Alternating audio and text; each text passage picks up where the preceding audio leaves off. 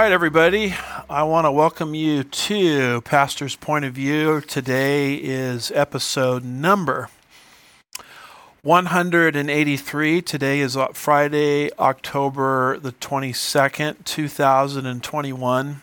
My name is Dr. Andy Woods. I'm the pastor teacher here at Sugarland Bible Church. I'm back with my friend, colleague, fellow elder, Associate Pastor Dr. Jim McGowan. And Jim, you know, we haven't been having PPOV the last couple of weeks. And it's not because we got incarcerated into some kind of, FEMA camp. It's because of a busy conference schedule. So we appreciate all of the contacts people give us expressing concern. Where did you guys go? Yeah. It just has to do with scheduling. But we are back, and we've got a lot to report on because we've got 2 weeks of news to make up for. That's a lot. That's a lot. And a lot. So let's look at our outline here. Here's our 5-point outline as we bring to you today a prophecy update. And we are going to start with the nation of Israel. Why do we start with the nation of Israel? Because as far as God is concerned, Israel is the centerpiece of everything. That's right. Including Bible prophecy. Yes.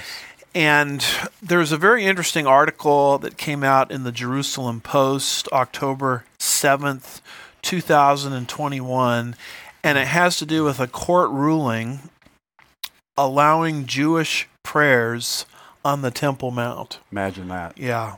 And so what does that say? All right, folks. Palestinians expressed outrage and warned of an escalation on Thursday after a court ruling on Wednesday implied support for allowing quiet prayer by Jewish visitors on the Temple Mount. The first such official recognition of the practice, which has gone relatively undisturbed for the past year and a half. Shai Glick, CEO of the Betzalmo NGO, welcomed the ruling on Wednesday, calling it the first time that it was explicitly stated that Jews have the full right to pray on the Temple Mount. The court ruling has drawn outrage from Jordanians and Palestinians with warnings that such moves could escalate the situation in the region. So there we have the Temple Mount, which is one of the most disputed pieces of real estate in the history of the world as I speak. Israel rightfully believing that that's where the original Solomonic temple once stood. Yep. Islam, very late in the game, because the word Jerusalem is not even found in the Quran.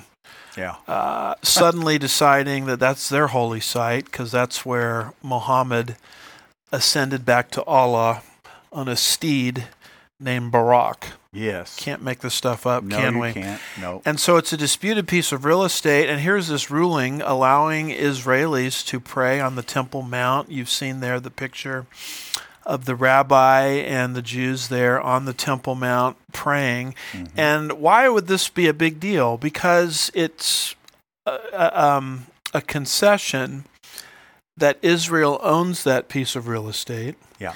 And as that moves into the fabric of our thinking and their thinking, the stage is now set for them to say, okay, this is our territory, and we're going to rebuild the third temple on that piece of real estate. Yeah. I mean, that's why this is prophetically significant. In other words, a ruling like this, to my mind, paves the way for the prospect it of the third temple. Now, why would we be concerned about the third temple that Israel will rebuild? Well, we know that from Bible prophecy. There will be a third temple. And in the middle of the week, he, Daniel 9, verse 27, that's the Antichrist, will put a stop to sacrifice and grain offering, and on the wing of abominations will come one who makes desolate. Now, it's impossible for the Antichrist to go into the rebuilt Jewish temple, put an end to the sacrificial system within the temple, offer up a pagan image in the temple, all of which Bible prophecy demands that he will do. Yep. Revelation 13, verse 15, unless the temple's in existence and functioning. Hello. That's right. And so when you look at Daniel 9, verse 27, which is our overview of the tribulation period, you can see that this is an event that we believe will happen right in the middle of the 7-year tribulation. Yes. And so what we are anticipating coming into existence at some point, and we're not exactly told when it's going to happen. Mm-hmm. Is it going to happen before the rapture, after the rapture, before the beginning of the tribulation, after the beginning of the tribulation? We're given no information about that. Right. The only thing we can say with absolute certainty is that it has to be standing and functioning midway through the tribulation. And so when you see movements within Israel to, claim that territory as their own, and that ruling is unprecedented. It really is. It says the first such official recognition of the practice, the first time that it was explicitly stated that Jews have full right to pray on the Temple Mount. As Israel moves in that direction, we think it's paving the way for temple number 3. Yes, sir. And when you look at Israel's 4 temples, 2 past, 2 future, we're talking about the third one. And if you want to know where in the Bible this is found, it's predicted in Daniel 9, verse 27, Matthew 24, verse 15, 2 Thessalonians chapter 2, verse 4, and Revelation chapter 11, verses 1 and 2. Now, what's very interesting, Brother Jim, is as you look at this, it's entitled A Brief Guide to Al-Haram, Al-Sharif, Jerusalem. This is great. Originally published in 1924, and the final edition of this was in 1950. This is a Muslim, comes from Muslim sources. Yes. This is a Muslim, sort of a tour guide type of thing. Yeah. Tour guide promotional brochure. Mm-hmm. And in it, the Muslims themselves, as late as 1950, admitted that Solomon built the original temple on the area that they now call their, what do they call it, their third most holy site. Mm-hmm. Mecca and Medina are their 2 most popular or holiest sites in their way of thinking, and now the Temple Mount is the third. And what's so interesting is their own promotional literature used to deny what they're claiming is their own. Yes. And what does that tour guide pamphlet or information say? This is a very good thing to keep in mind, that whenever you put something in writing, it can always come back and bite you. That's right. Well, here it is, folks. From our Muslim friends, this site is one of the oldest in the world. Its sanctity dates from the earliest, perhaps from prehistoric times. Its identity with the site of Solomon's temple is beyond dispute. Wow. This, too, is the spot, according to the universal belief, on which David built there an altar unto the Lord and offered burnt offerings and peace offerings. And this wasn't written by a Jew. No. So where they are now claiming, is their third most holy site, is where they once acknowledged that this is where the Solomonic temple stood. Yep. And it's also where David built an altar as he offered burnt offerings, and he bought that, you remember, from the Old Testament, from Araunah, if I'm pronouncing that right, the Jebusite. Yeah. And isn't it interesting here that they also give credence to the Old Testament because they mention Solomon and David? That's very interesting. Isn't that interesting? Yes.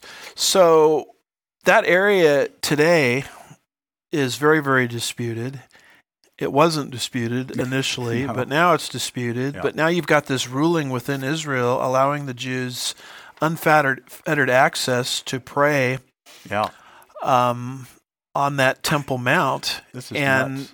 I don't know how to interpret this other than the way is being paved, the stage is being set for the rebuilding of the third temple, which Bible prophecy demands will happen. We keep seeing things like this happen. It's like for years and years and years, people have wondered, well, how is this going to happen, or how is that going to happen?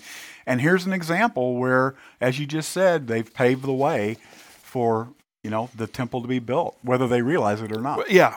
which I don't think they do They realize don't. it. Now, what's very interesting is the current prime minister of Israel is a man by the name of Naftali Bennett. Mm-hmm. He, at one time, was seeking a lower office. So this is a dated article. This goes back to February 18th, 2020. Yeah. And it's from Israel Today, and the title of it is Israel Defense Minister. These are the days of the Third Temple. Imagine that. Biblical and prophetic themes play a big role in Israeli politics. Wow. So the current prime minister, going back a year or two, once indicated that we're living in the days of the Third Temple. Yeah, there it is. It's almost as if God put into place the right man to allow for this Third Temple to be rebuilt. Yeah. But refresh our memory. What did Naftali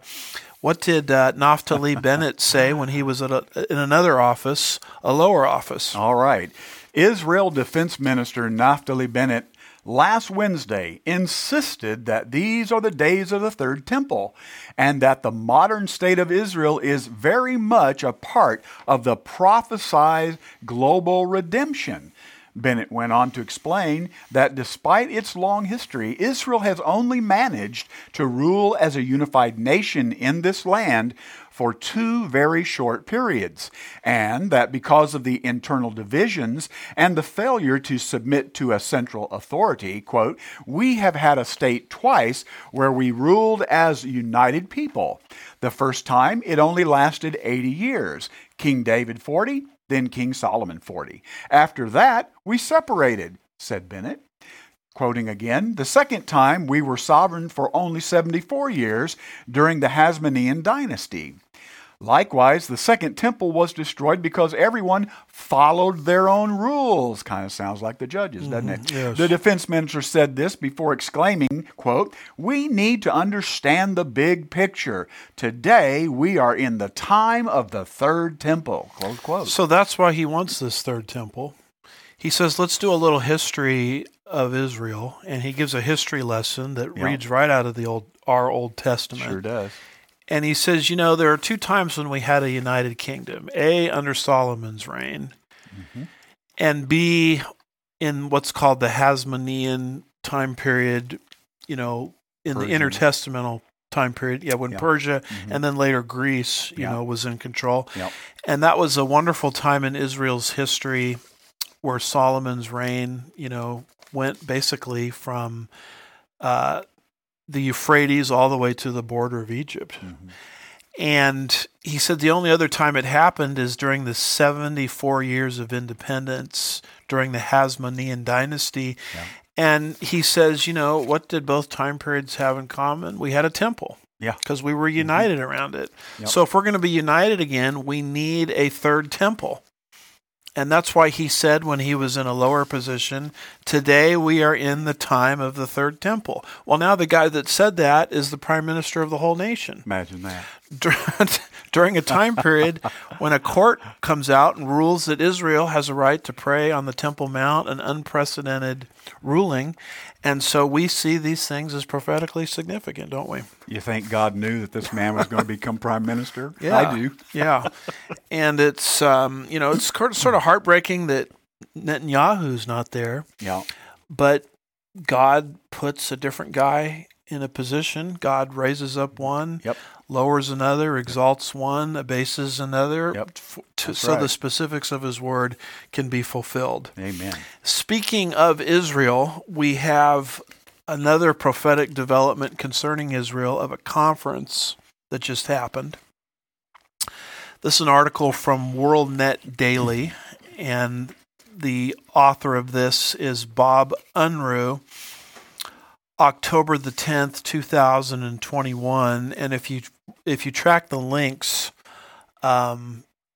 concerning this particular article, it will take you directly to a translation by a group called MEMRI, MEMRI, that stands for the Middle East Media Research Institute, translating a recent conference sponsored by Hamas when their whole topic of discussion is, what are we going to do when Israel disappears? Now, this is a frightening article. Yeah. The title of this is Conference Considers Which Jews Should and Should Not Be Killed. Mm-hmm. Concern about a brain drain after Israel's disappearance. So they're already planning for Israel to disappear. Right. And they're trying to figure out, well, we can't kill all the Jews because we need some around because of their expertise and medical knowledge, technological knowledge. So they're having a whole conference to decide which Jew is going to live and which Jew is going to die. Yeah. And why is this prophetically significant? Because the Bible says the world will come against Israel in the last days. And here's a whole conference where they're already developing the ideas. Yeah. They're preparing for the next Holocaust. Yeah, they are.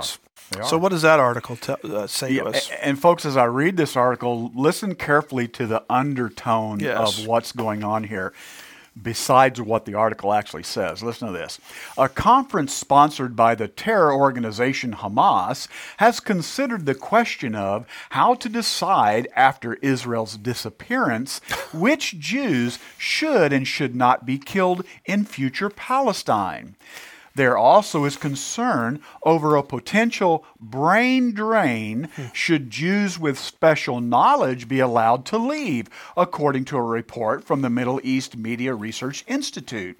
Memory reported that just days ago, a conference, Promise of the Hereafter, Post-Liberation Palestine, was organized by Hamas leader Yahya al-Sinwar in Gaza. It was attended by senior officials from Hamas and other factions.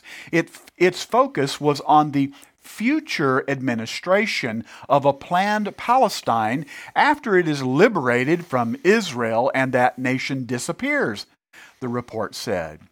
Also addressed in the statement were ways to govern before elections, plans for engaging neighboring states and the world, the need for advanced appropriate legislation ideas for continuing the economy, since the Israeli shekel will be dropped, and more.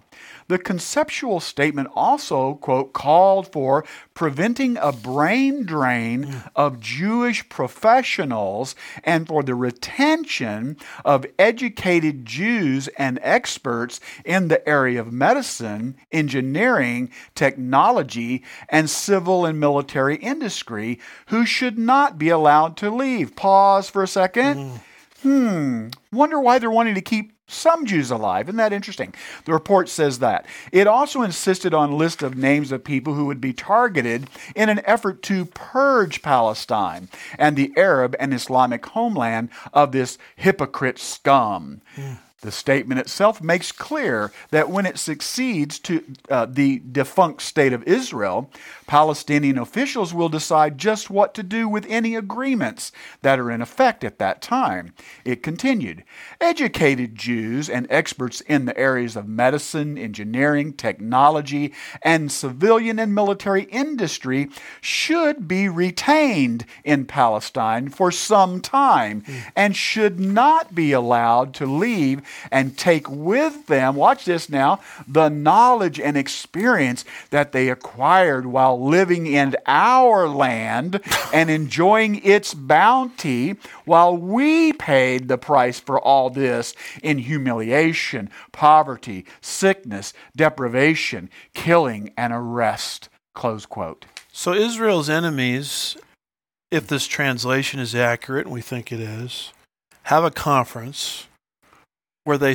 very boldly announce Israel's going to disappear, except we've got one little problem.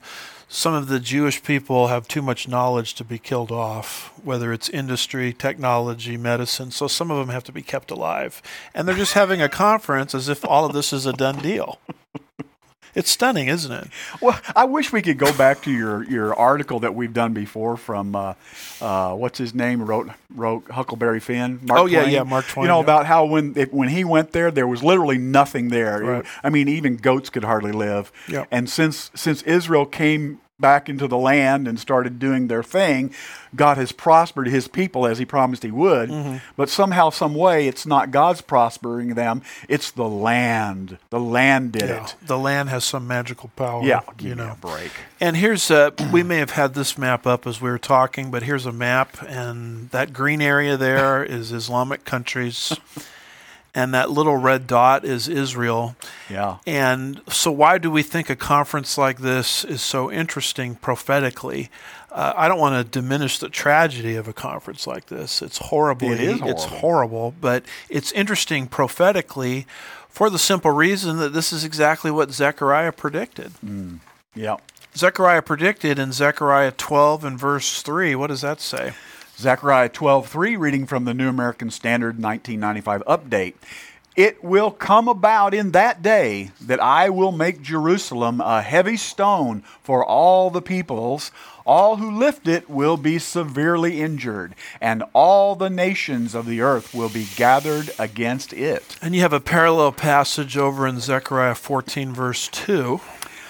Zechariah 14:2, for I will gather all the nations against Jerusalem to battle, and the city will be captured, the houses plundered, the women ravished, and half of the city exiled. But the rest of the people will not be cut off from the city. So the Bible clearly predicts that all nations will invade Israel. That's what he said. So do you think these Hamas people just wake up and say, let's have a conference and see if we can set the stage for Zechariah 12 and Zechariah 14. Yeah. A lot of people say, well, come on, Andy, it's just a conference. I mean, what harm could that do in and of itself? Well, the truth of the matter is the book of Proverbs, chapter 23 and verse 7 has something to say about that. Yes, sir. Proverbs 23:7.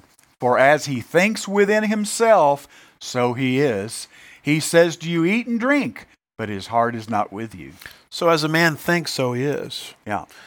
You know, the whole blueprint of Adolf Hitler was telegraphed in advance. Come on. Through a book called Mein Kampf. Yes, sir.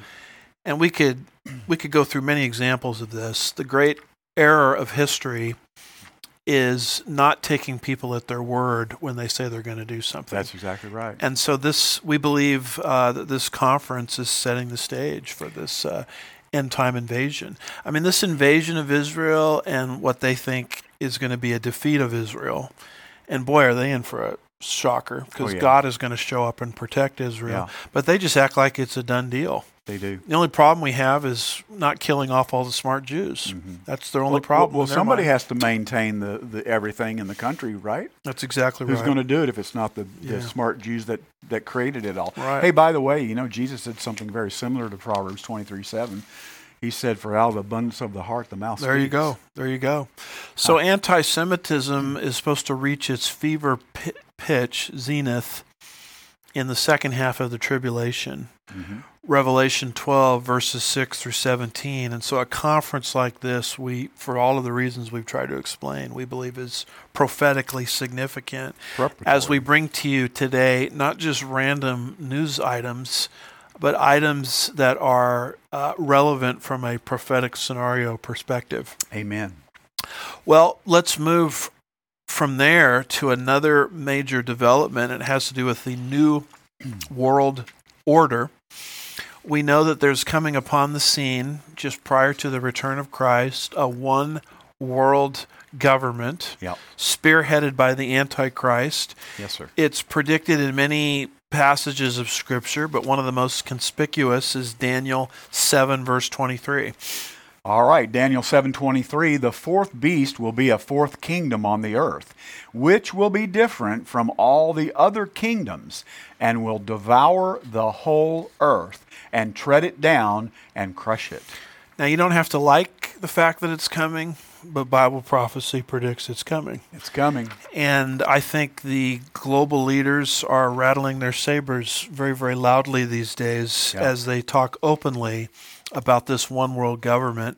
Here we have this article from the Epoch Times by Jack Phillips, October 10th, 2021, and it says Treasury Secretary believes Congress will pass, watch this now, a global minimum tax. Good grief. So we are being taxed, if this proposal goes through, not based on the desires of the people influencing their elected representatives, but what the globe wants to do. Right. And with the power to tax, as Chief Justice John Marshall said in his famous decision in, I think it was McCulloch versus Maryland, with the power to tax is the power to destroy. Yeah. And so once you give a government power to tax, it rules you. And here we're learning about a global tax that's on the horizon, meaning that we're being ruled by global governance. Yeah. What does that article say? You know, Pastor, it's bad enough they're taxing us like they do here in our country. Right. At least the money goes to, in some sense, to the benefit of our own people. Right. Not so here. Not so here. All right, here we go.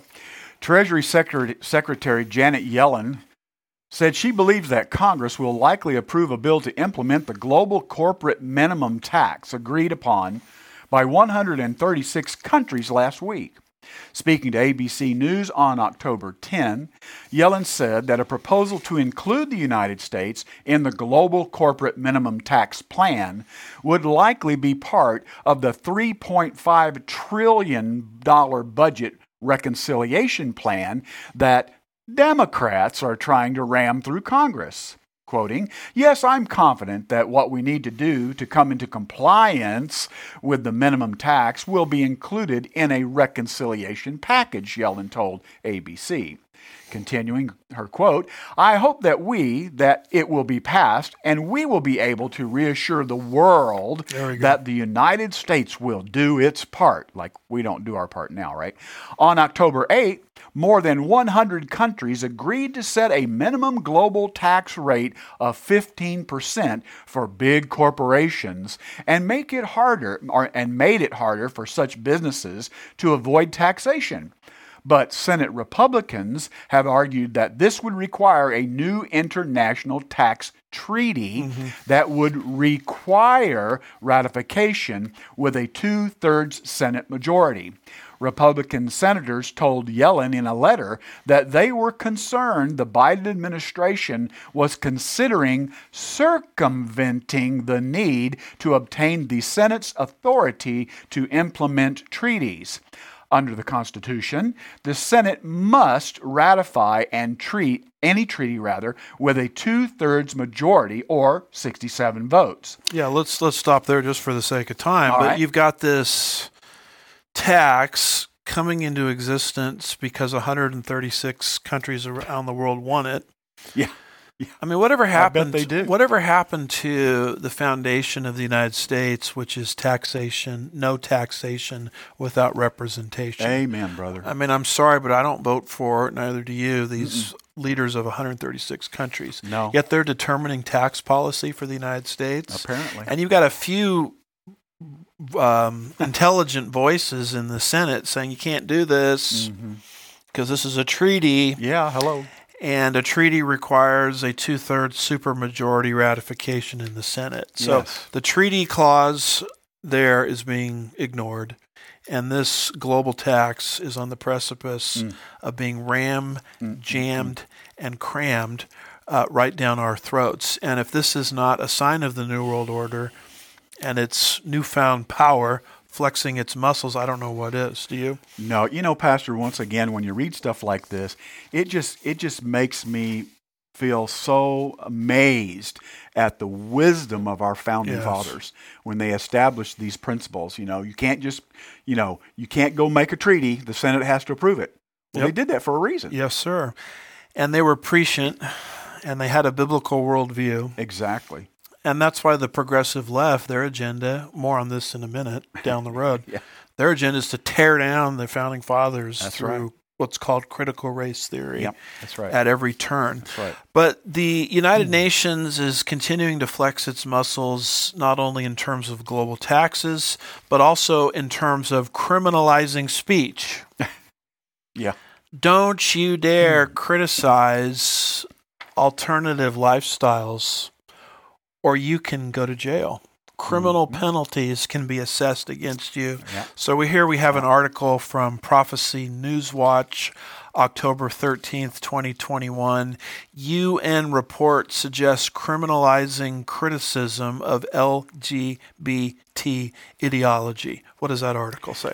The UN Secretary General put forward a new report to the General Assembly calling for, quote, criminal penalties against anyone who criticizes gender theory, sexual orientation, gender identity, and even sex ed, close quote.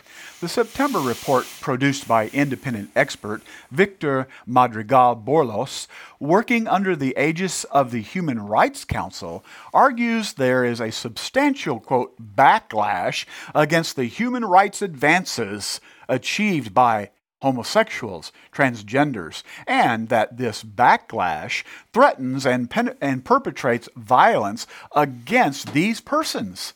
Unsurprisingly, Madrigal-Borlos cites the Christian church as a particularly egregious threat, stating that the church's doctrines on life and family constitute a violation of human rights law. In short, Madrigal-Borlos writes, quoting, practices of exclusion not in conformity with international human rights law must be treated accordingly, including by placing them under the legal framework for hate speech and hate crimes.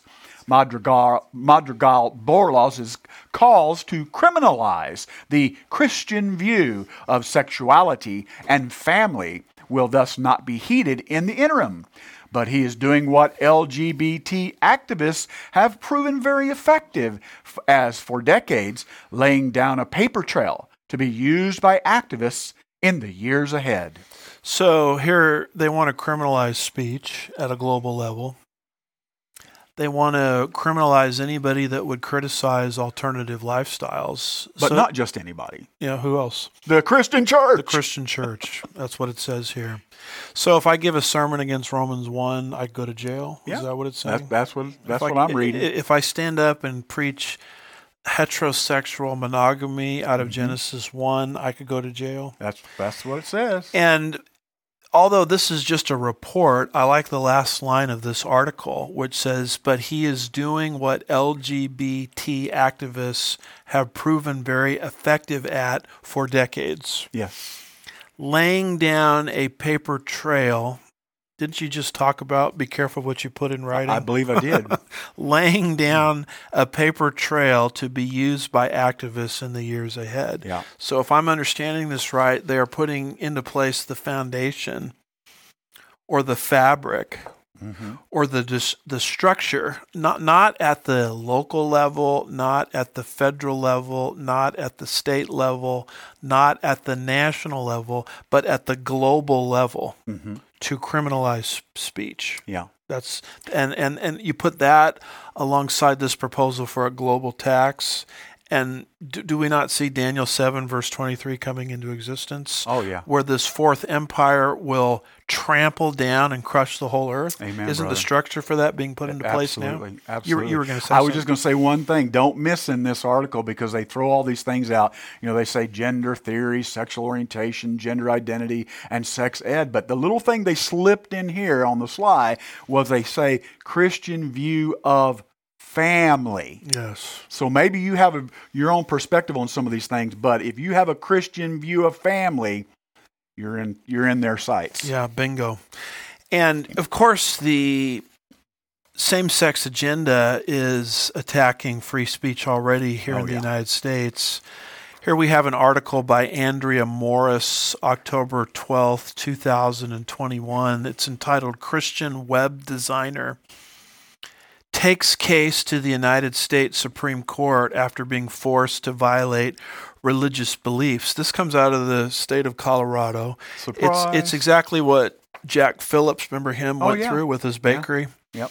The homosexual stormtroopers showed up at his bakery, demanded he make a cake for a same-sex wedding, and he said, I'm sorry, I'm an evangelical Christian, I can't do that.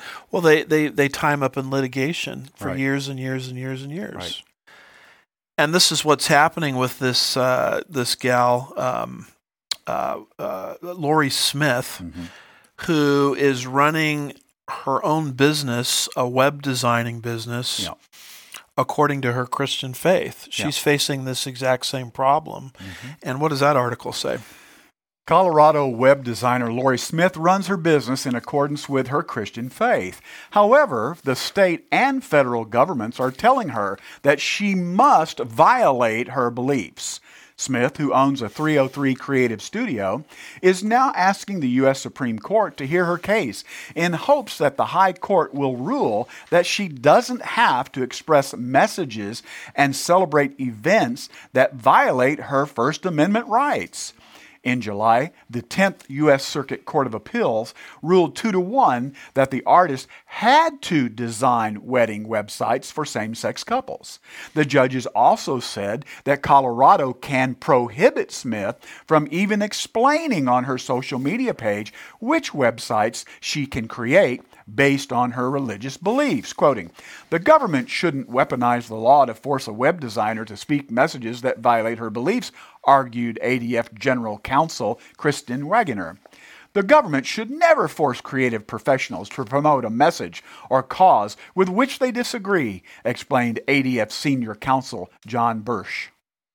So let's change the facts around a little bit. Let's say you've got a Jewish owned and operated bakery, and you have people in your family line that are Holocaust survivors, and the Nazis show up and they say, "We want you to make a Nazi cake with a big swastika on it." And Hitler's the Jewish, face. Hitler's face, and the Jewish owned and operated bakery said, "I'm sorry, that would violate my conscience."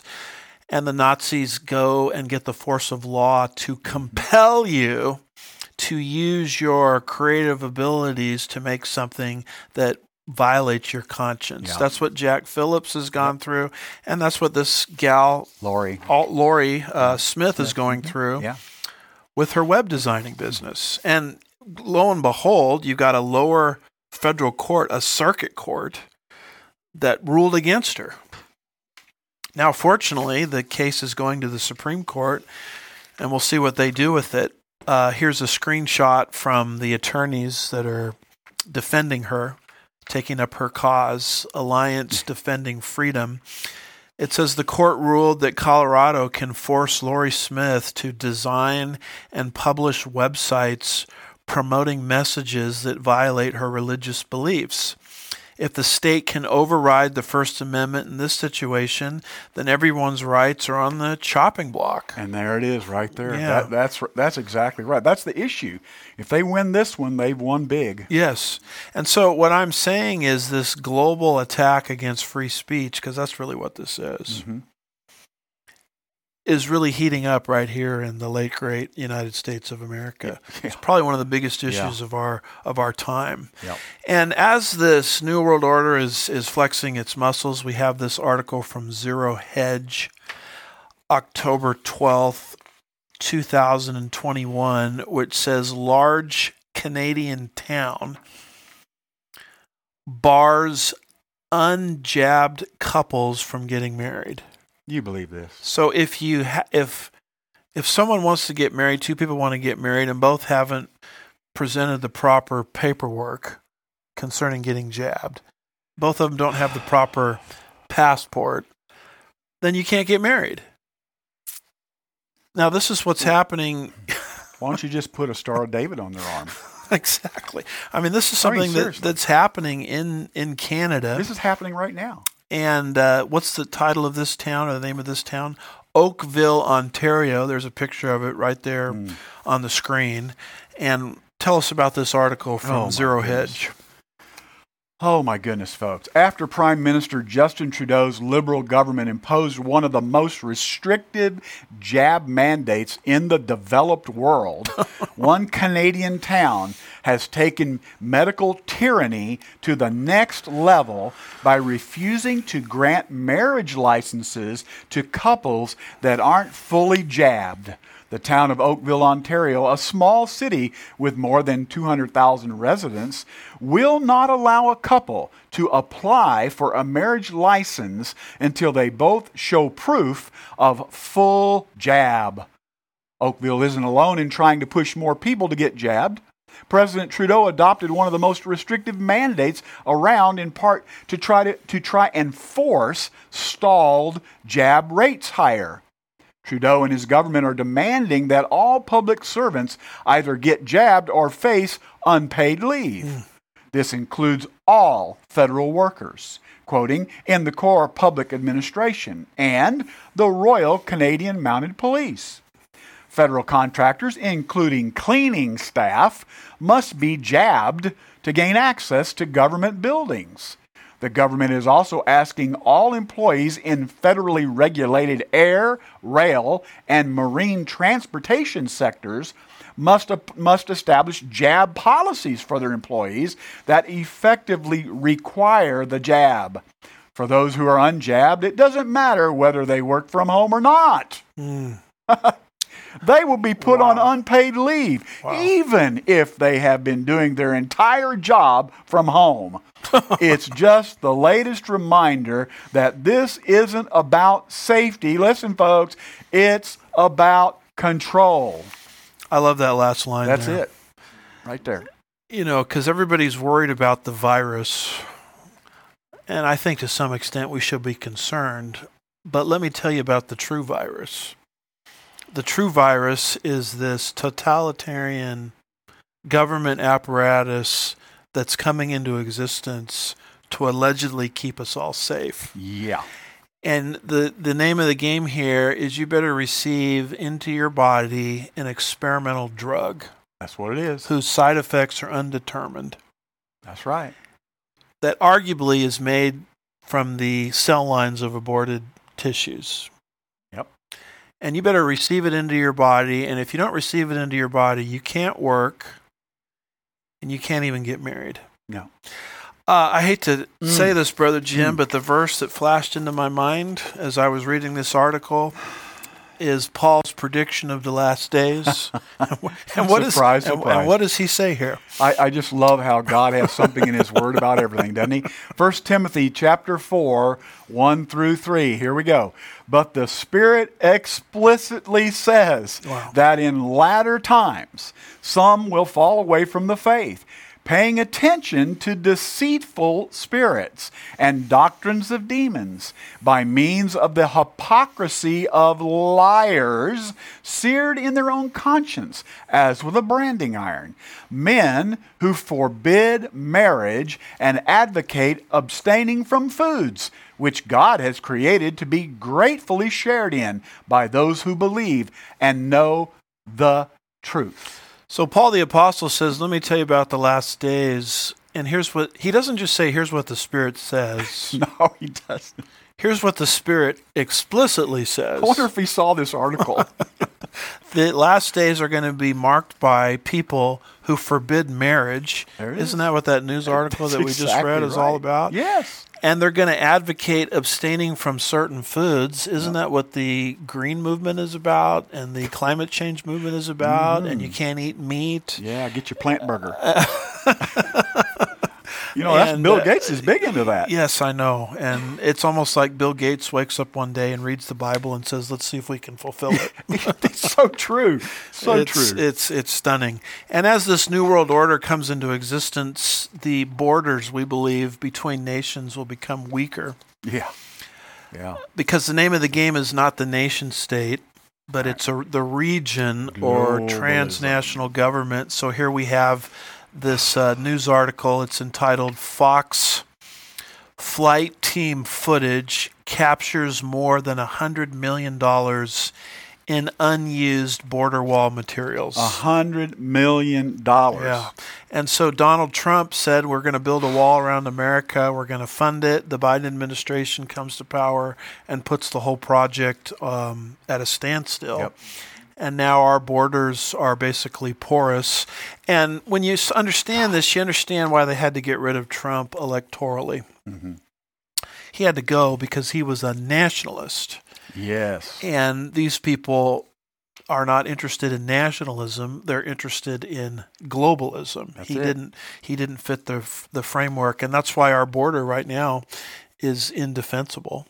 Yep. And it's porous. And that's why our own elected leaders, selected leaders, I probably should say, won't even go to the right spots on the Texas border to visit what's happening, because to them the border is irrelevant. Right. What we need to do is conglomerate into regions and regions will give way to globalism. And we need the voice of God as we do it. So we have this article here. I think this is from Zero Hedge, if I'm not mistaken. The title of it's October 20th, 2021, authored by Joseph Watson via Summit News. The title of it is The Pope, the Vicar of Christ. You know, the voice of Christianity, allegedly, on the earth today. The Pope demands Silicon Valley, in the name of God, notice that, censor hate speech and conspiracy theories. There you are. So we have to take people like us, for example, that give an alternative perspective on the news, and we have to remove them from the public sphere. And the Pope says, as you do that, you're actually doing it in the name of God. Yes. Didn't Jesus say in John 16, I think it's around verse 2, the time will come when, help me with the verse here, the time will come when people will kill you, thinking that they're doing God a service. Right. One of the things to understand about the New World Order is it's not just political, it's not just economic, but it's religious. That's true. And the way the Pope is being satanically used as I speak is adding that religious veneer to the agenda of all of these things that we've been speaking of. In other words, people do this and they think they're doing it for the common good, and they think they're doing it for God. He's deifying this whole globalist movement. Exactly. So watch the Pope very carefully. And, you know, in fact, I'll go out on a limb here. If the rapture were to happen today, it wouldn't surprise me in heaven to learn that the false prophet is the Pope. No, it wouldn't surprise me. So Satan has to have the veneer of religion to get people to think that what they're doing in terms of censorship is really not that bad. Right. It's actually a spiritual enterprise. And so there's the New World Order coming into existence. And as the New World Order comes into existence, the United States of America must be removed. And what better way to remove the United States of America than through the Roman numeral 3 Gramsci method? Oh, yes. And here's our picture of Antonio Gramsci. We make frequent reference to him. He is the Italian communist who basically told communist leadership of his day, and I think he got into trouble with Mussolini and found himself spending the rest of his life in the slammer. He says, you communists, you're doing it all wrong. You don't take over nations through force. What you do is you take over nations by infiltrating the realm of thought, and you take over the cultural centers of a nation, whether it's education, entertainment, Hollywood, you name it. The pulpit, the church, any institution that influences the way people think. And what you do is you just start changing the value system of that nation gradually. And so by the time there's a communist takeover, the people don't even recognize it as a communist takeover because their value system has been altered. And Mussolini says that's how you change cultures. Gramsci. How Gramsci said you change cultures and you usher in the inevitable ultimate triumph of worldwide communism using this method. And he's right. And he's exactly right. He's right. He called this the long march through the institutions. So, folks, watch entertainment, watch what your kids are watching, watch the videos that they're watching very carefully, and watch their comic books. All right, get ready. Because the comic books, even as something as innocuous as Superman, American hero. Truth, justice, and the American way. That we all grew up with. Oh, yeah. Even Superman himself will start to espouse values which are very different than the values we grew up with. That's exactly right. So here we have this article from Breitbart. It says DC Comics Superman comes out as a bisexual. They've ruined my boyhood, hero. Simon Kent, October 11th, 2021. And it's not just bisexual.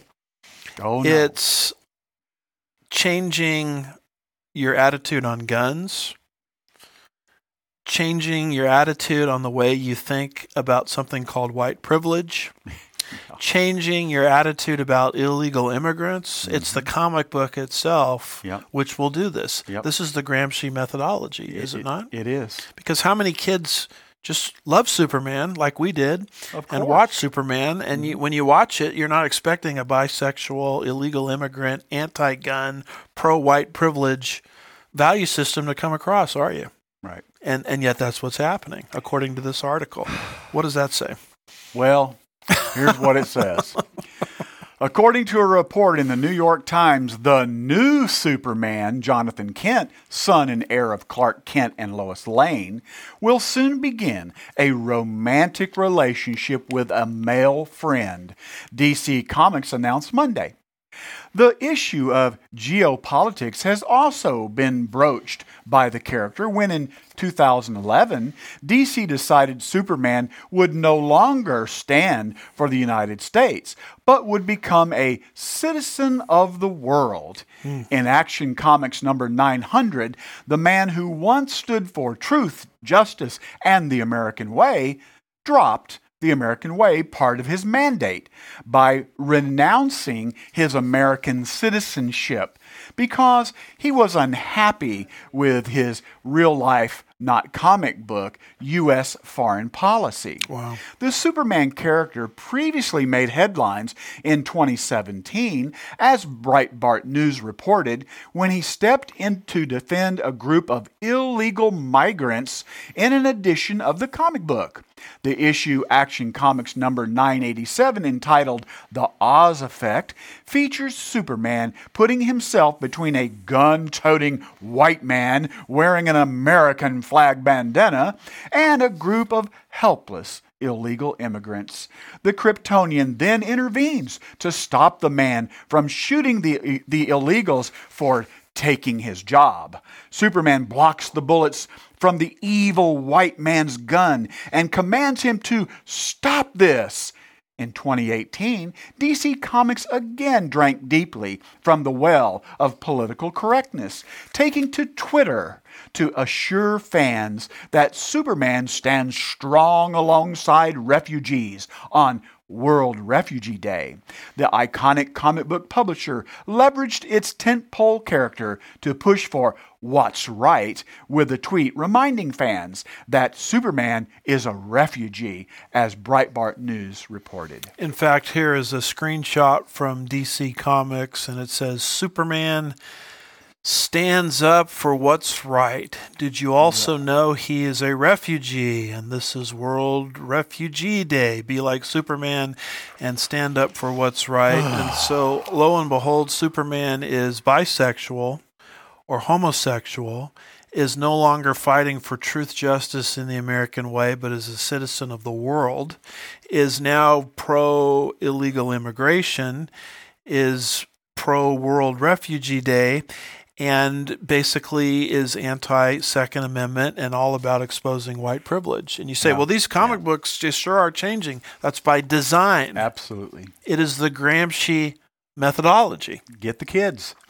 So, as if all of this weren't enough, Brother Jim, we've got this article here from California. Gavin Newsom, up to it again. Here we go. Joel Pollack, October 10th, 2021, Breitbart. The title of it is Gavin Newsom Signs Law Requiring Gender-Neutral Aisles in Toy Stores. In other words, if you're a little boy and you're interested in, let's say, glitter, you shouldn't have to go to the girls' side of the store to get your glitter, because that would be humiliating for you as a boy, for people to know that you're interested in girly stuff.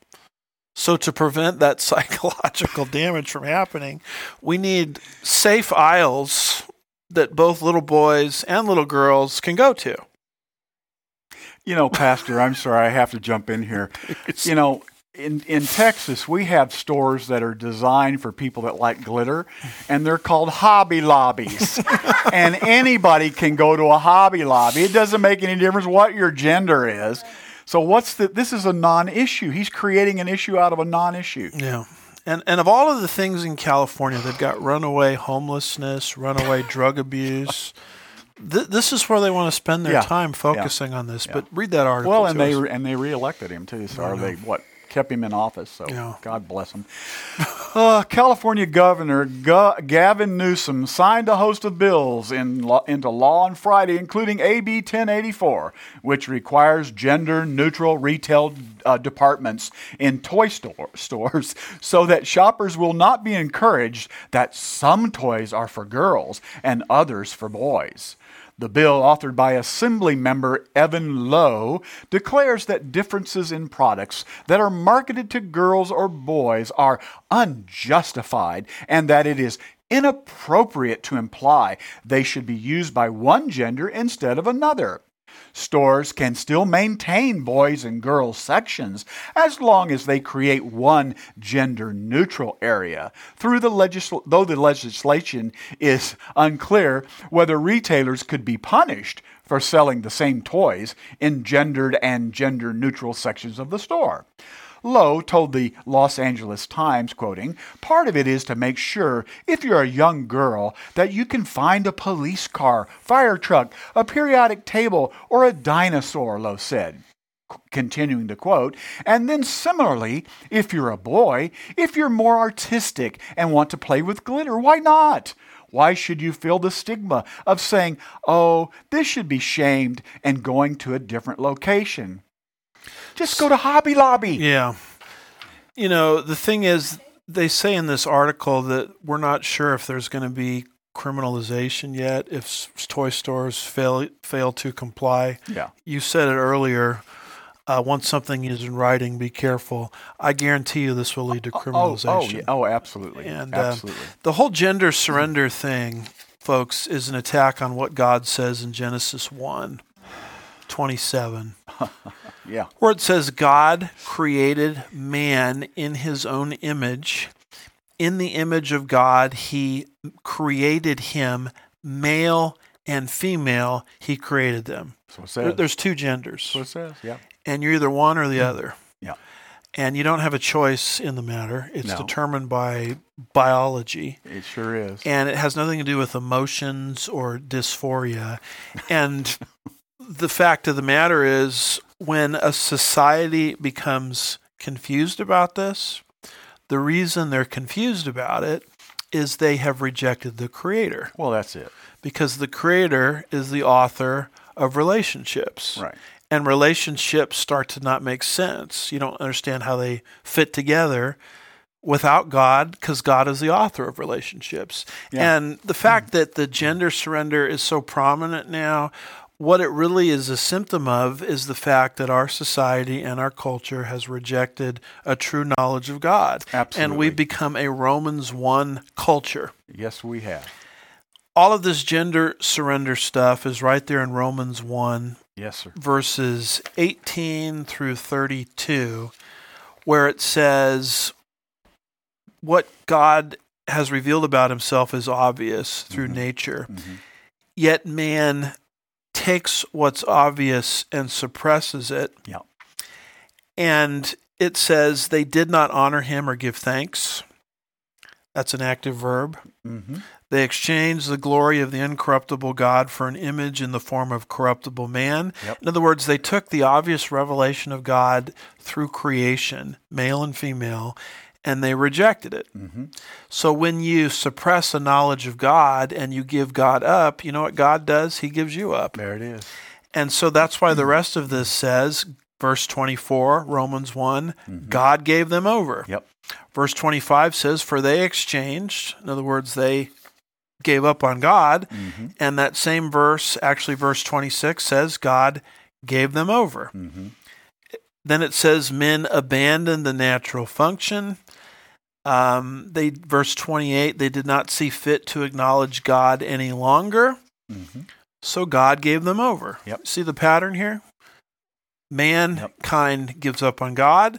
God says, okay, if you don't want me, then I will give up on you. Yeah. And once you move in that direction, God, who is the author of sexuality and sexual energy, you have no basis for understanding how all of that works because you've given up on the owner's manual. Right. The manufacturer. That's it. So you're left to your own devices to make it up as you go. And children become disobedient to parents. Yep. Verse 30, why would they do that? Because God is the author of that relationship too. Sure that is. relationship gets confused. Yep. And what is the cause of it? They know the ordinance of God, yet they rejected it. Mm-hmm. So why has the gender surrender, homosexuality, LGBTQU become so prominent? That's just the symptom of the problem. Mm-hmm. The root of the problem is our culture has given up on God. We've taken That's it. what God has revealed about himself in creation and suppressed it and held it down. And so God says, all right, you give up on me, I give up on you. You're not going to be able to figure out how relationships work since I, God, am the author of relationships. What am I going on? No, you're right on. And one of the things I would say here is that probably the greatest act of suppression is evolution, which leads to all the rest of this. Yeah, because a knowledge of God is available in creation. It is. I mean, it's obvious God exists. Look at the intricacies of creation. Mm-hmm. Evolution gives people an opportunity to explain the intricacies of creation without the creator. Exactly. And, and evolutionists sort of masquerade as people of some kind of noble, higher knowledge. Yeah. But it's just God-hating. It is. And they reject God, so God gives them over.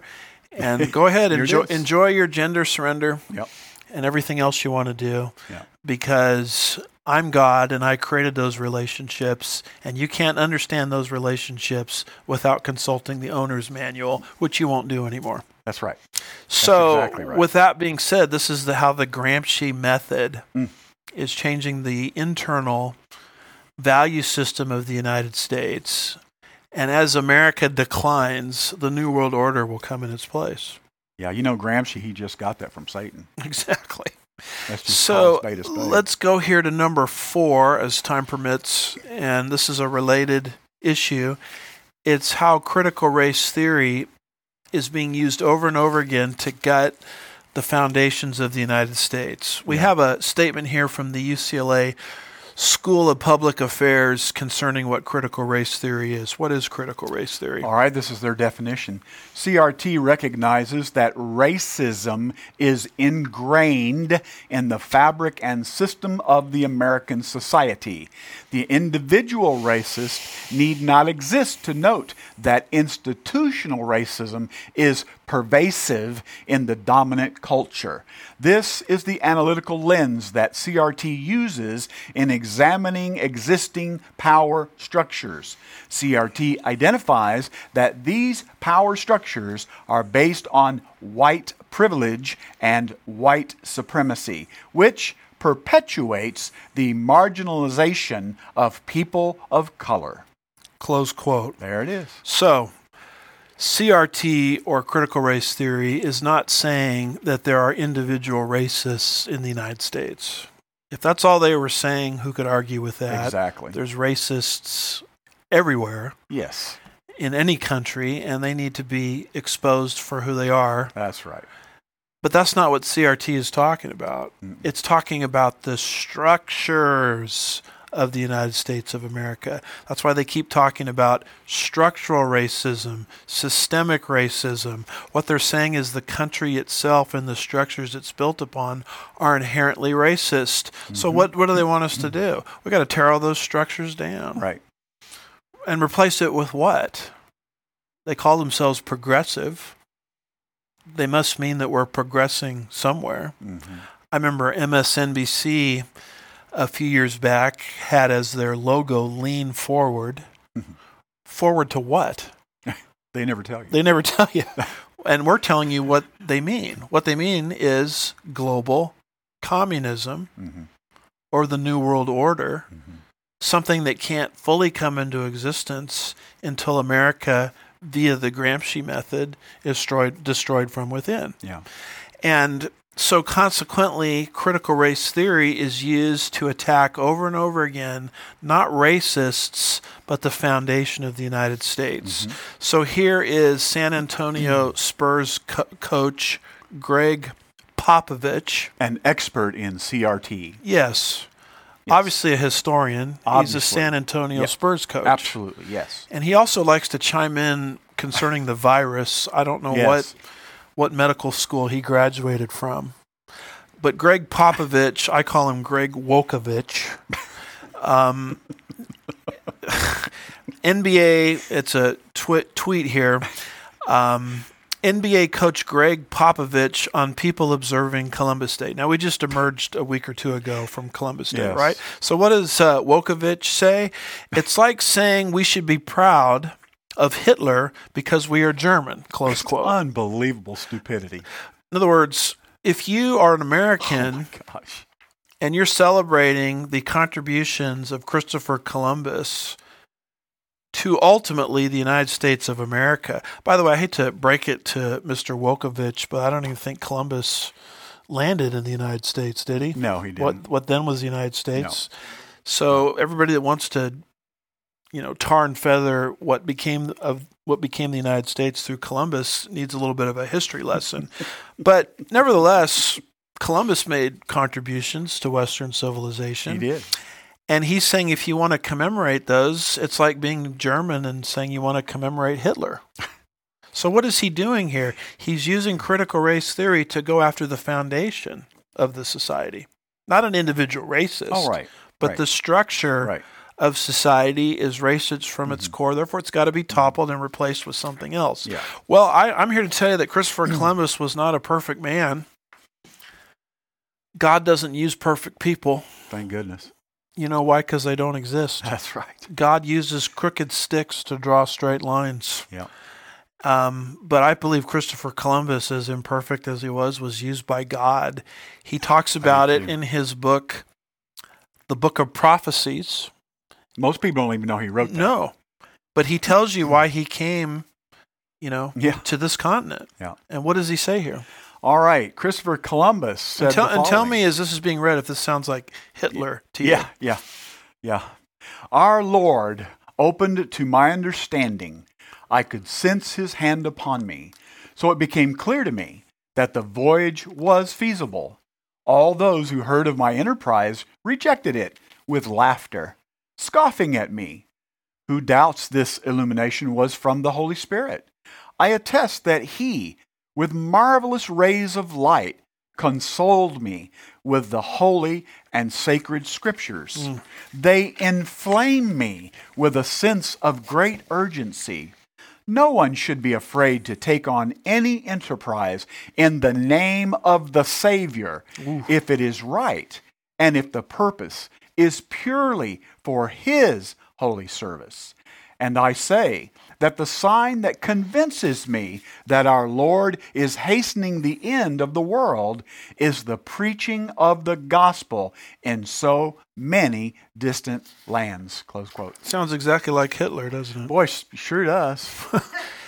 Yeah. And turn up the heat there in that gas chamber. Yeah, and here, When Christopher Columbus comes up, everybody attributes all these motives to him. He came here to enslave people. He came to rape the ground and take the gold out of the ground. And he came to do this and he came to do that. Well, in his book of prophecies, he tells us exactly why he came to this continent. He says God called him to do it. He was responding to the Holy Spirit. Yep. Everybody that heard of his voyage just mocked it out loud, and had it not been for the comforting of the Holy Spirit, he never would have come. And he came because he felt like he was fulfilling Bible prophecy, which teaches that the gospel has got to go into the whole world, before the end can come. Sounds like a Christian. And the San Antonio Spurs coach is going to equate this guy to Hitler. Yeah. I mean, that's how critical race theory works. Well, there's a saying, when people make statements like that, that's ignorance gone to seed. Amen. And it doesn't stop there with Christopher Columbus. Now we have CRT used to attack another fabric or foundational figure in American history, a man named Thomas Jefferson. And here is New York Mayor de Blasio. I call him DeCamio. And he's using critical race theory to boot out of City Hall a statue of Thomas Jefferson. And here's something from the New York Post. It says, moving out, de Blasio or DeCamio booting founding father Thomas Jefferson from City Hall. We can't have his statue in City Hall. Don't you know that he was a slave owner? Now get into the history of Thomas Jefferson about owning slaves, and what you'll discover is the state that Thomas Jefferson was in made releasing slaves illegal. Mm-hmm. And if he released his slaves, it would have impoverished them. Mm-hmm. So it would have been an act of cruelty. Mm-hmm. See, these are all little factoids that the CRT crowd doesn't want you to see. Right. But see who they're attacking? Not individual races today, but the structures of society. Let's tear down Christopher Columbus. Let's tear down Thomas Jefferson.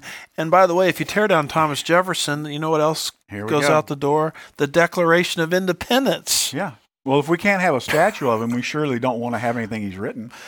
And if you don't have the Declaration of Independence, you don't have America's birth certificate. That's right. And you don't have a clear...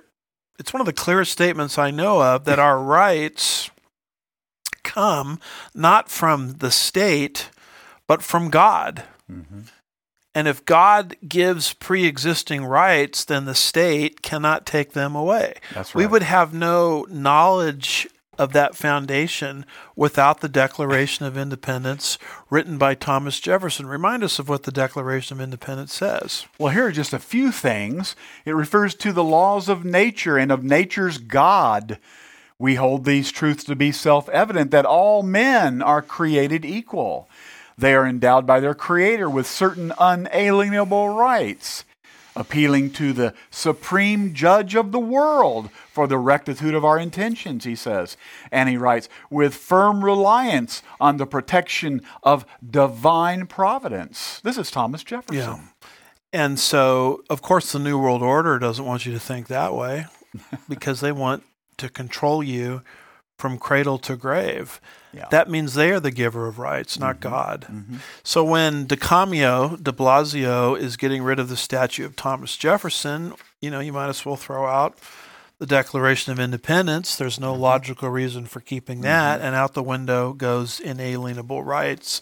But the thing to understand about critical race theory is the issue is never the issue, but it's the revolution. All right, here we go. Yeah. In other words, let's use the issue of race and slavery in a very selective way. Mm-hmm. But let's not apply it consistently.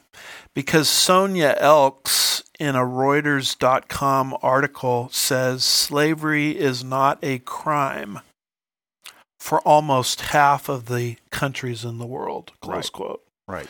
So in other words, if de Blasio and Popovich were really worried about the issue of racism and slavery, why are they not turning the searchlight of truth on half of the world's population where slavery hasn't been illegalized yet? Why do they keep selectively attacking the United States, which, by the way, did something to prevent slavery? Yeah, or to more than stop any it? other country or nation on the planet. The Civil War, the Emancipation Proclamation, the 13th and the 14th and the 15th Amendments to the United States Constitution, which emancipated slaves and gave recently emancipated slaves rights, right down to the Civil Rights Act of 1964, which is designed to get rid of the vestiges of slavery. There isn't a country in the world that has atoned more for its past than the United States of America. And who does Popovich and de Blasio and critical race theory advocates want to attack? The United States. Islamic countries of the world where slavery is still a reality, there's no exposure of those countries. And the form of slavery in those countries is most brutal. Yes. Not to mention how women are treated. That's another issue.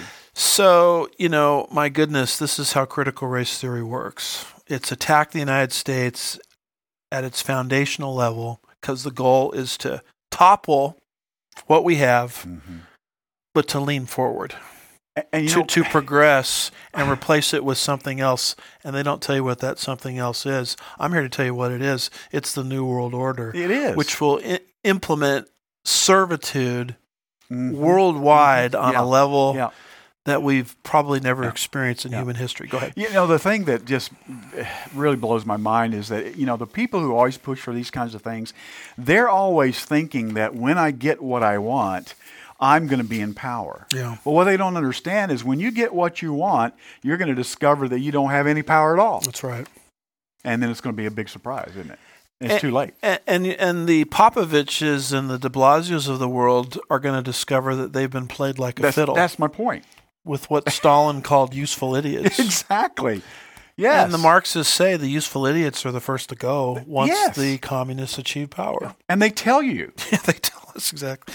So may God help us to understand the time period that we're living in. Let's look at one more thing. This is media activism. This is our last point. Do we need any more evidence that the media is not on our side? I mean, I don't know if we need any more evidence, but leave it to Katie Couric to give us the evidence that we need. Yeah. Here's an article from Brent Bozell's Newsbusters, which is an organization I think is very good. The title of it is Couric Admits Censoring Ruth Bader Ginsburg. What? Former very leftist Supreme Court Justice of the United States to protect her from outrage. So she featured Ruth Bader Ginsburg, otherwise known as RBG, thinking that she was going to mouth the liberal line, and then she started saying conservative things about criticizing athletes, that won't do the national, won't stand for the national anthem. Right. Called them fools and stupid. Yeah, she did. Well, Katie Couric just takes that part of RBG's testimony as part of this interview and just clips it out of the... Just edit that out. Just edit that out. So help us with that. Folks, you just can't make this stuff up. Seriously. Former NBC, CBS, ABC News star Katie Couric's memoir was again making headlines. This time, Couric admitted she had decided to censor potentially controversial comments from late Justice Ruth Bader Ginsburg, where she chastised kneeling athletes and said they were, quote, showing contempt for their government, close quote. It was up to Special Report to call out this massive violation of journalistic ethics.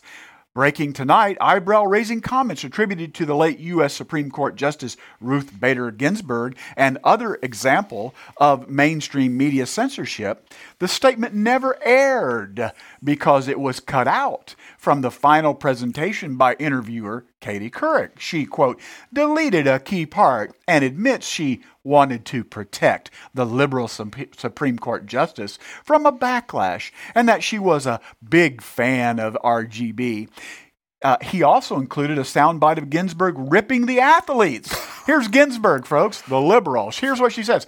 I think it's really dumb of them, talking about kneeling.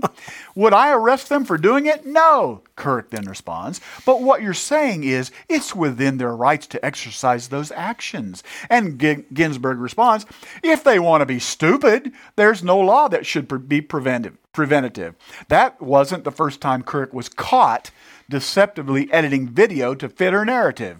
In 2016, she was caught trying to make gun rights activists look dumb and ignorant in a documentary. The documentary then shows the activists sitting silently for 9 awkward seconds, unable to provide an answer. It then cuts to the next scene. However, a raw audio of the interview between Katie Couric and the activists provided to the Washington Free Beacon shows the scene was deceptively edited. Wow. Instead of silence, Couric question is met immediately with answers from the activists. So Ruth Bader Ginsburg says something that goes against the narrative that Katie Couric wants to promote. Exactly. And that part of it is edited out. Yeah. Katie Couric apparently has a pattern or habit of doing this. Yeah. Because she did the same thing in 2016 regarding gun activists, making them look like they were sitting in silence with no answer for 9 seconds when that was manufactured. Yeah. Here's the thing to understand, folks. Katie Couric, Chris Cuomo, Brian Stelter, I think his name, Helter Skelter. Some people call him Humpty Dumpty. CNN, MSNBC, all of these people that show up on your television screen, they want you to believe that they're journalists. And I'm here to tell you the truth. They are not journalists. No, they're not. They are activists. That's exactly what they are pursuing a particular narrative. They are not following the canons of journalistic ethics. Obviously, the way Couric is editing things and deceiving her audiences in the process, this is not journalism. Journalism used to be objective, used to be factual. It used to revolve around, the 5 journalistic questions. The goal of a journalist used to be able to get to the truth.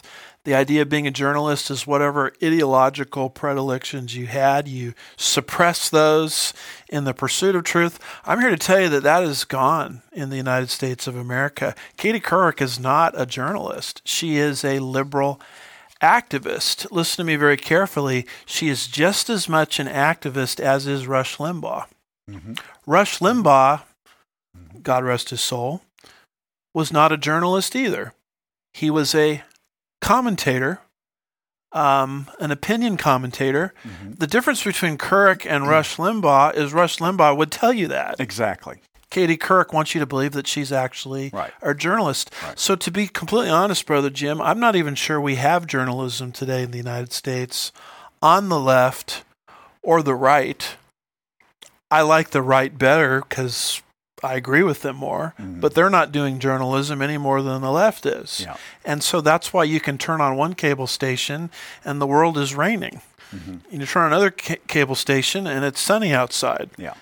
Because everybody is trying to sort of, promote their particular point of view, which is not journalism. Now, I want to be careful. I don't think Rush Limbaugh was ever dishonest the way Katie Couric is here. But we have to be able to distinguish between activism and journalism. Yeah. Where am I going wrong? No, you're absolutely correct.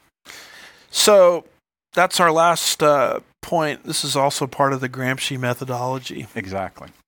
It's how the United States is going to be subtracted. Well, and Katie Couric isn't the only one doing this. I mean, this has been going on forever. So I hope you enjoyed this prophecy update. We've seen Israel, the New World Order, the Gramsci method, critical race theory, media activism. The final 3 are just tools to take the United States and sort of suppress it so it becomes part of transnational government. Brother Jim, on a prophecy update, do you have any good news for us? Well, I know who does have good news, and that's God, and he has it for us here in Titus 2:13. So when you're thinking about all these terrible things that are going on, don't focus on those. Focus on this. So what you're saying is things are not falling apart; they're falling into place. Yes, that's exactly. Did I steal your thunder? You read my mind right there. Here's what Titus 2:13 says: "Looking for the blessed hope." Are you looking for the blessed hope? Looking for the blessed hope and the appearing, not of the Antichrist, but of the glory of our great God and Savior, Christ Jesus. That's who we're looking for. And if people don't know Christ personally, that may be just listening to this as just to be more educated, but they don't have a relationship with the God that made them and did what he did to redeem them, what exhortation would you have for them? Well, the word you mentioned there is the key word. It's the word relationship. A lot of people know about Jesus. Maybe they've been raised up in some type of a religious institution where they talked about Jesus. But the truth of the matter is knowing about him and having a relationship with him are diametrically opposed. To have a relationship with Jesus Christ means that you believe in him for the safekeeping of your eternal soul. Jesus has made many, many wonderful promises in the Word of God. He says if you will place your faith and trust and confidence in him, that he guarantees you that in the instance that you do that, the moment you do that, you are eternally saved, you have a home in heaven, and moreover, you're not just waiting for heaven, but all of a sudden you now have something else in your life. You have the Holy Spirit who comes to live and make his abode within you so that you can now begin your progressive growth in spiritual things. And now you become a member of the community of universal believers all through the planet here, and you get to share in all the wonderful things that God has from his word for you. So, I always like to ask people, if you haven't placed your faith and trust in Jesus Christ for your eternal salvation, why not? Mm-hmm. It's very simple. You don't have to write a check. You don't have to say a magic incantation. You don't have to walk an aisle. In fact, you don't have to do anything that the world would typically require you to do. The Bible says that salvation is a free gift. You just receive it. Receive is a synonym in the book of John for believe. To those who have believed on his name, he gives them the right to become children of God. God wants you to be a child of God today, so place your faith and trust in him. Simple as that. Wow, that is just outstanding. Just by way of wrapping up, keep in mind that my Babylon book, The Bookends of Prophetic History, is out. You can find it at dispensationalpublishing.com and also on Amazon in hard copy and ebook form. We're just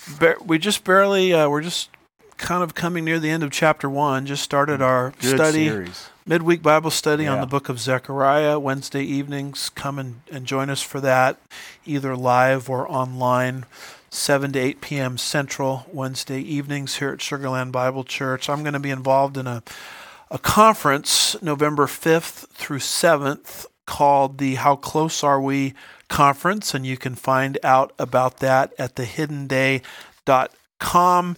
Here is a conference flyer. It says, How Close Are We? November 5th through 7th at the Harvest Revival Center in Brookville, Ohio. And you can see a lot of the speakers, including myself, that are going to be there. We've taken a pastor's point of view, which we do on Facebook and we upload onto YouTube. And we're also doing it in the form of a podcast. Mm-hmm. So just go to your wherever it is that you search for your podcasts and type in Andy Woods or Andy Woods Ministries, and we've got several shows uploaded there already. We're on Spotify, Podcast Addict, Pocket Cast, Listen Notes, Podcast Index, Amazon Music, Podchaser, Deezer, Player FM, RSS feed, and of course on Apple as well. This presentation, as I said before, is going to be quickly uploaded onto YouTube and also onto Rumble. So you can find us there. Just make sure you've got your settings set properly for channels and type in Andy Woods or Andy Woods Ministries. Also put that into your YouTube search engine, and our channel on both platforms should show up. And we would encourage you to like, subscribe to those. And of course, all of those, like everything we produce here, is absolutely free. Something else neat that we've discovered, Brother Jim, is you can go to something called Amazon Smile. Yes. And by going to Amazon Smile, you can actually do your shopping. And I think, if I'm understanding it right, some of the proceeds go to a nonprofit of your choice. Yes. And so you can give proceeds to Andy Woods Ministries. You'll find it there. I think also Chafer Theological Seminary is part of Amazon Smile. We have a little bit of instructions here. It says how to sign up for Amazon Smile. And it says on your web browser, visit Amazon.com. Smile.amazon.com. Yeah, thank you. Thank you. Visit smile.amazon.com. Sign in with the account you use for Amazon.com.